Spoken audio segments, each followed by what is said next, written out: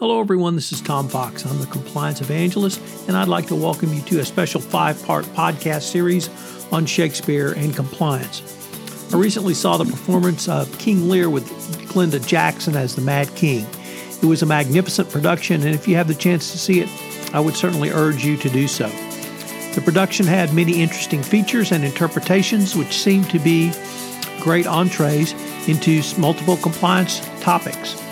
The play was directed by Sam Gold, and it was scored by Philip Glass, but the star power was derived from Glenda Jackson as King Lear. It was a fabulous take on the story and one that will resonate directly to our turbulent times. Therefore, inspired by octogenarian Jackson and her performance, I'm going to use this performance to take a deep dive into several compliance topics. These topics include innovation, engaging your audience, Lear's fool, Glenda Jackson's different interpretation of Lear, and changing your focus in compliance. I know you will enjoy this podcast series. The special 5-part series of Shakespeare and Compliance is a special presentation of the Compliance Podcast Network. Episode 1, Innovation. Gold's production of King Lear was both unique and innovative. It was quite a large stage, but the lighting was used to great effect. When the director wanted to shift the action to another group of actors or topics, the lights were simply shut off to the actors not involved. They did not have to exit the stage and then return. This allowed them to remain on stage, and the action could move back and forth without disruption. The second innovation was in the use of music. While I'm generally not a fan of music in Shakespeare, unless used in the original show notes, such as bugles blaring, I'm certainly not a fan of music in the performances. However, there was a classical quartet which played throughout the performance, which I felt truly enhanced the entire production.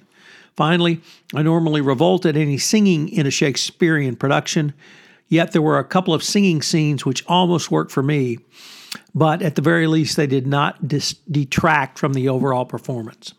I thought about all of this in the context of how to move compliance innovation into the corporate pantheon of greater business process efficiency in the context of a recent MIT Sloan Management Review article entitled Grow Faster by Changing Your Innovation Process.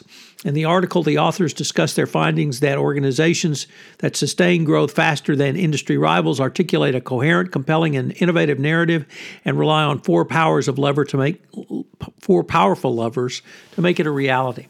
They posited 4 key levers for doing so, which I believe will work well for the compliance function to sustain innovative growth within such an organization with its customer base, i.e. its employees.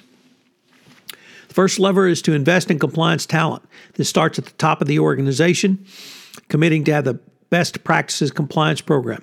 It means both headcount and financial resources should go into the compliance function. Most interestingly, this mirrors the Department of Justice requirement articulated in the 2017 FCPA corporate enforcement policy that the resources the company has dedicated to compliance, the quality and experience of the personnel involved in compliance, such that they can understand and identify the transactions and activities that pose a potential risk. The authority and independence of the compliance function and the availability of compliance expertise to the board of directors. But investing in talent is more than simply throwing money at the compliance function. It is really investing in your compliance personnel. This means giving them training in a wide variety of corporate skills that will facilitate their work of and in compliance. This will have greater benefit for the organization. As the authors relate, one person told them, "You're not just hiring and developing innovation talent. This is a great training ground for senior jobs." The second lever is encouraging prudent risk-taking. While this may sound antithetical to the role of a compliance professional, you should never forget that compliance does not exist to be the land of no, populated by Dr. No. It is not the land of business on development. For the same reasons you have brakes on a car, i.e. to drive fast, not to slow down, compliance should be there to allow the business to more fully manage the risks that it needs to take to be successful. The more nimble and agile your company can be to manage its risk portfolio, the quicker it will be able to respond to market opportunities. The third lever is to adopt a customer-centric process. While this should seem obvious to every business person, it is generally viewed negatively by those who advocate a compliance function as an extension of the corporate legal function. simply there to comply with regulatory or legal framework and there to protect the company.